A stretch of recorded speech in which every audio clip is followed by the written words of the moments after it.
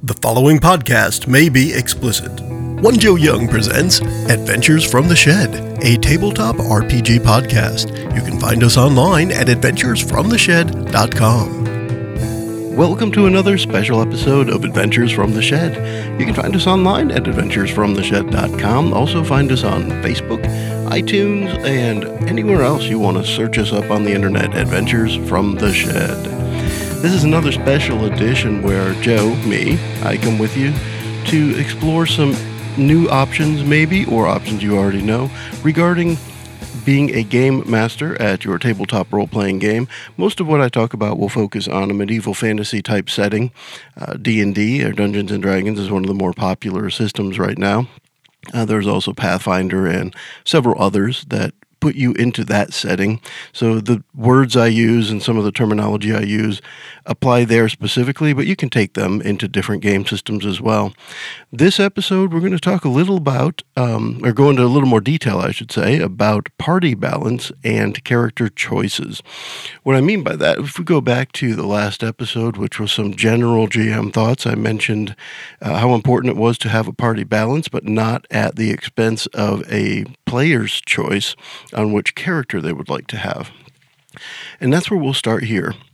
One of the most important things in a lot of role-playing games is to have a proper party balance. And what that means is you have a certain type of character that's really good at a certain type of thing, and then you take a bunch of those different things and put them together. For example, you have your fighter, or what is commonly referred to as a tank. That's the person up front that has a really good defense, can soak up a lot of damage. They're the ones trying to protect everyone else. Then you have the opposite of that, which is somebody who usually doesn't take much damage but can deal a lot of damage, and that is usually your DPS, or damage per second, or damage dealer, or whatever you might want to call it. A lot of times this is a ranger or a wizard, or sometimes it's even a fighter style that doesn't have a high defense or ability to soak up a lot of damage, but can deal a lot of damage, like a rogue, someone who maybe does backstabbing or something like that. Then you have the middle of that, which is a support class, and that's somebody who makes anybody else a little bit better. Sometimes you can think of those as the bard, or even clerics, or some class that makes it a little easier to hit the target, or makes it a little harder for the target to hit you. Between those two things, it kind of sums up what the support class might help do. And then you have a healer, and a healer class is pretty much anybody who helps restore lost hit points. I know that's a really hard generalization, but it is pretty straightforward for the purposes of what we're going to talk about here. So if a healer's main job is essentially to restore lost hit points, or for that matter, maybe even in addition to restoring lost hit points, can help reduce the amount of hit points lost to begin with, so prevent hit point loss. That can also be very useful. So when it comes to that party balance, one of the things you'll see, or have already seen when you play these games, is most adventures require different classes to get different things done. Most combats require different classes to get through the combat to be successful. When it comes to what I call the published adventures, I know some people call it pre-published, I've done that as well, but adventures that are published for you. You've purchased this adventure, it has all of the NPCs, the world, the full adventure that you're going to work with is on a piece of paper or in a book, and you're running your game from that book. When you have that, many times it's vitally important to make sure you adhere to a lot of the pieces within that published adventure. The reason for that is if you start changing things early on, you may end up breaking something later on. For example, in the beginning of the adventure, instead of helping the blacksmith get rid of the spiders in his basement, if you kill the blacksmith, he may be an important NPC later on in the adventure, and that may, on its surface at least, break your adventure. So a published adventure has a lot of predefined pieces that you'll find yourself working with. The opposite of that is something you create yourself, or a more sandbox world where not everything is defined, and you are able to make changes as you go and adapt to things like the party killing the blacksmith. So when it comes to the differences between the two, this is where, for me at least, and I would advise that the party balance really comes into play. For example, if you've got an adventure which constantly brings you through puzzles, and when I say puzzles, it's pretty much anything you roll to overcome that is not combat. So a trap, a diplomacy check with an NPC, any kind of interaction with the environment that requires a roll, like a perception check or something like that. Any of those difficulty checks or puzzles within a published adventure will vary pretty regularly, because those who write the adventures want to make sure each class or each character's abilities get tested, because it helps for people to feel more included. So you'll come up to a building, and maybe the first thing you need to do outside is a good search or a perception or some kind of check that requires a wisdom or intelligence, or maybe even a specific character class ability. But then you get up to the door, and to get in, now you need a rogue to pick the lock or somebody to kick the door down. So you narrow down the pieces that are allowed to get in that door. And once inside, maybe you find a book, and the only type of person who can read the book is a wizard, which then narrows down the focus of who can do what. Again, it's very helpful for a party with different classes to all feel involved. It's great for class balance, for character balance, for party balance. It lets everybody feel involved. What I would argue on that part is it's less important to have the different character classes or abilities than it is important to have the players play characters they want to play. And this is something I mentioned in the General Thoughts podcast, and I'll go back to it again.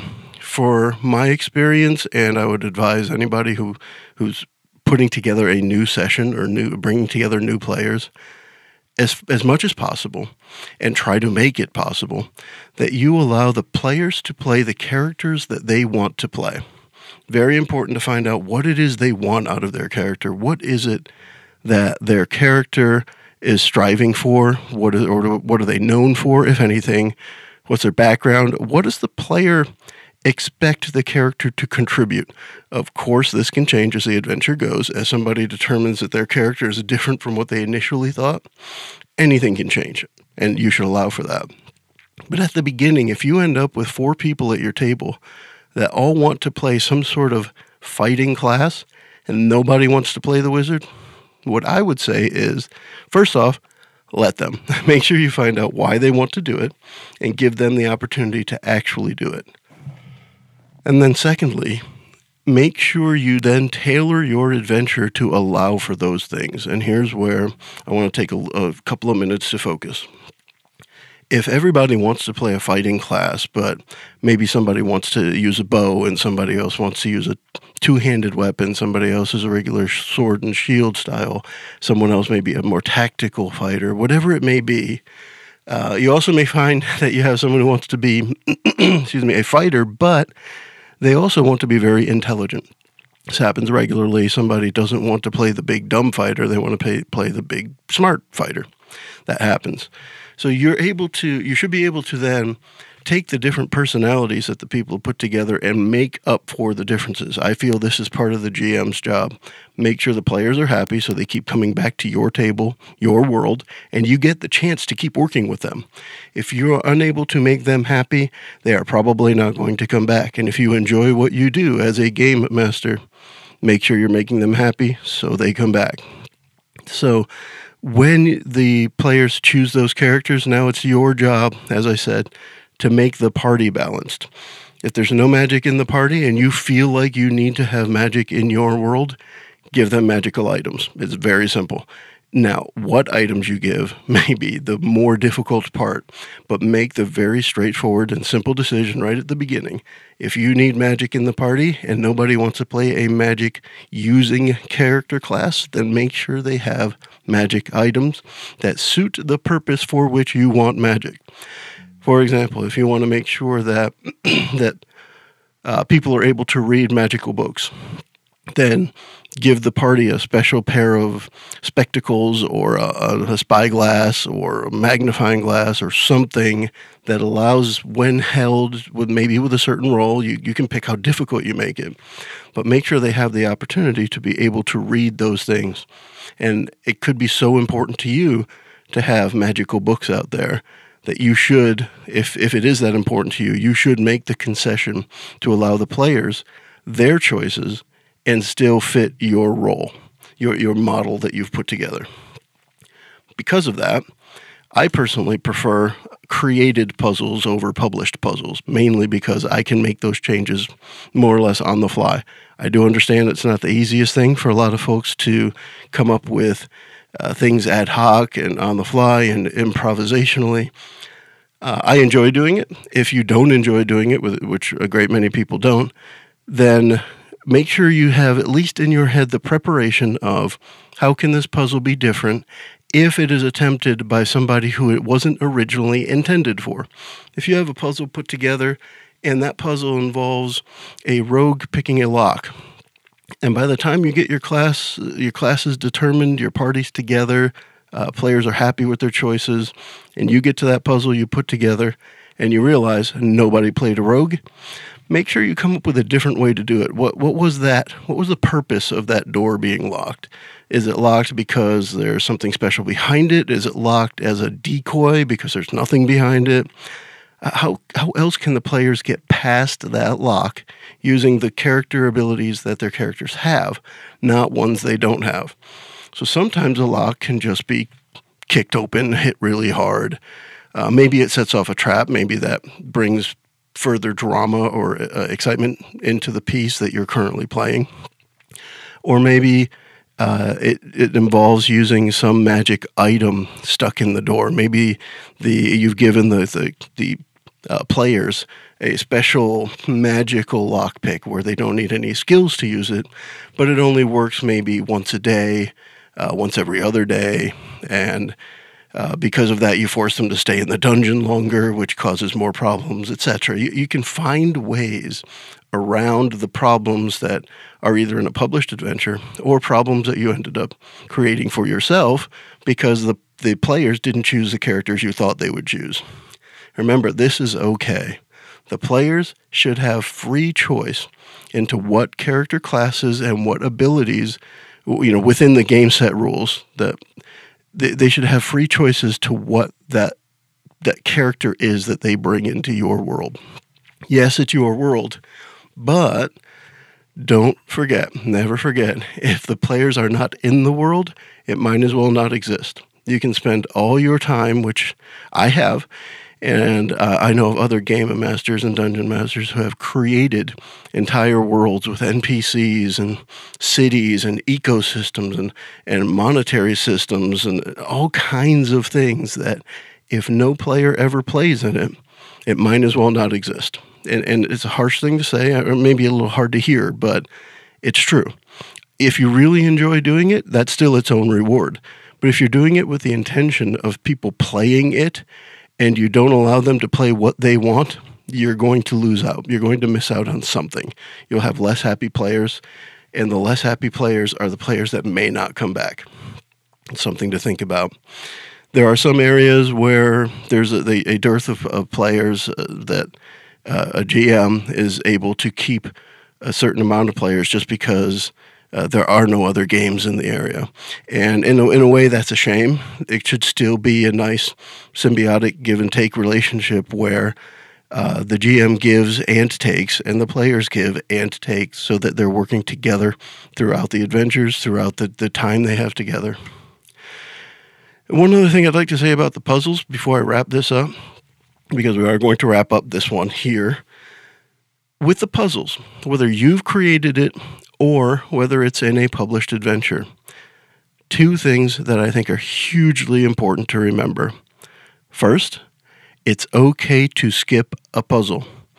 Almost every time a puzzle is there, it's just a way to get somebody to roll a die to have a random chance on whether they find it, the thing on the other side of the puzzle or not, whether they overcome that puzzle. If it's the locked door, if it's a perception check to find out if somebody's hiding around a corner somewhere, whatever it may be, it's okay to skip the puzzle and let them have what it is on the other side of it. Let them get through the door. They try the handle, it opens. It doesn't have to be locked. If they need to find somebody who's around the corner, you just tell them you hear the snap of a twig around the corner, or there's something that indicates to you there's a shadow, there's something there that you notice. That way, it just happens. You don't have to have that puzzle hurt the adventure because somebody fails it or because nobody has the capabilities within the party to do it the way it was published. And secondly, the flip side of that, it is okay to force a puzzle. I've been part of games before where at the end of an encounter, the GM was very upset that none of the puzzles, none of the tiles on the floor of this big dungeon were tripped because we walked around them, inadvertently, mind you, but we walked around all of these fancy puzzles of this adventure that had lots of neat traps, neat happenings that we skipped completely. And that spot was, we played, I think it was maybe 2 or 3 hours in that one area. And because of the way that the party walked around within the area, we missed every one of them. At the end, again, the game master was very, maybe not upset, but he was very disappointed. He was like, oh man, you missed that trap. You should have seen what happened when this one went. As a game master, feel free to force the things you want to happen. This should not take away from players' choices. If a player specifically jumps over a ravine rather than walking on the little bridge that's trapped, don't make it so that he gets hit by the trap in the middle of the air. Don't be a jerk. Everyone knows that cardinal rule. Just don't be a jerk. But if you have a special thing like this example I'm giving where there's 50 by 50 tiled room, so the big area on a tactical map, and you want that special trap that releases the green cloud of nastiness, let it happen. Don't worry about if they stepped on H5. Don't worry if they're sinking your battleship. Make sure that it happens if it's that important. So it is okay to force a puzzle, and it is okay to completely skip a puzzle. 2 big things to remember. Those things are huge when it helps to keep your characters in the game because they don't have to roll, or keep them in the game because you forced a roll or forced something to happen. Very important. You keep the characters in the game, that keeps the players engaged, and hopefully then you've got your good party balance going and you've given characters the choices they need to feel involved within the game. With that, I'll wrap up this podcast, which is about, again, some party balance and character choices. Love to hear back from you on any ideas you may have out there.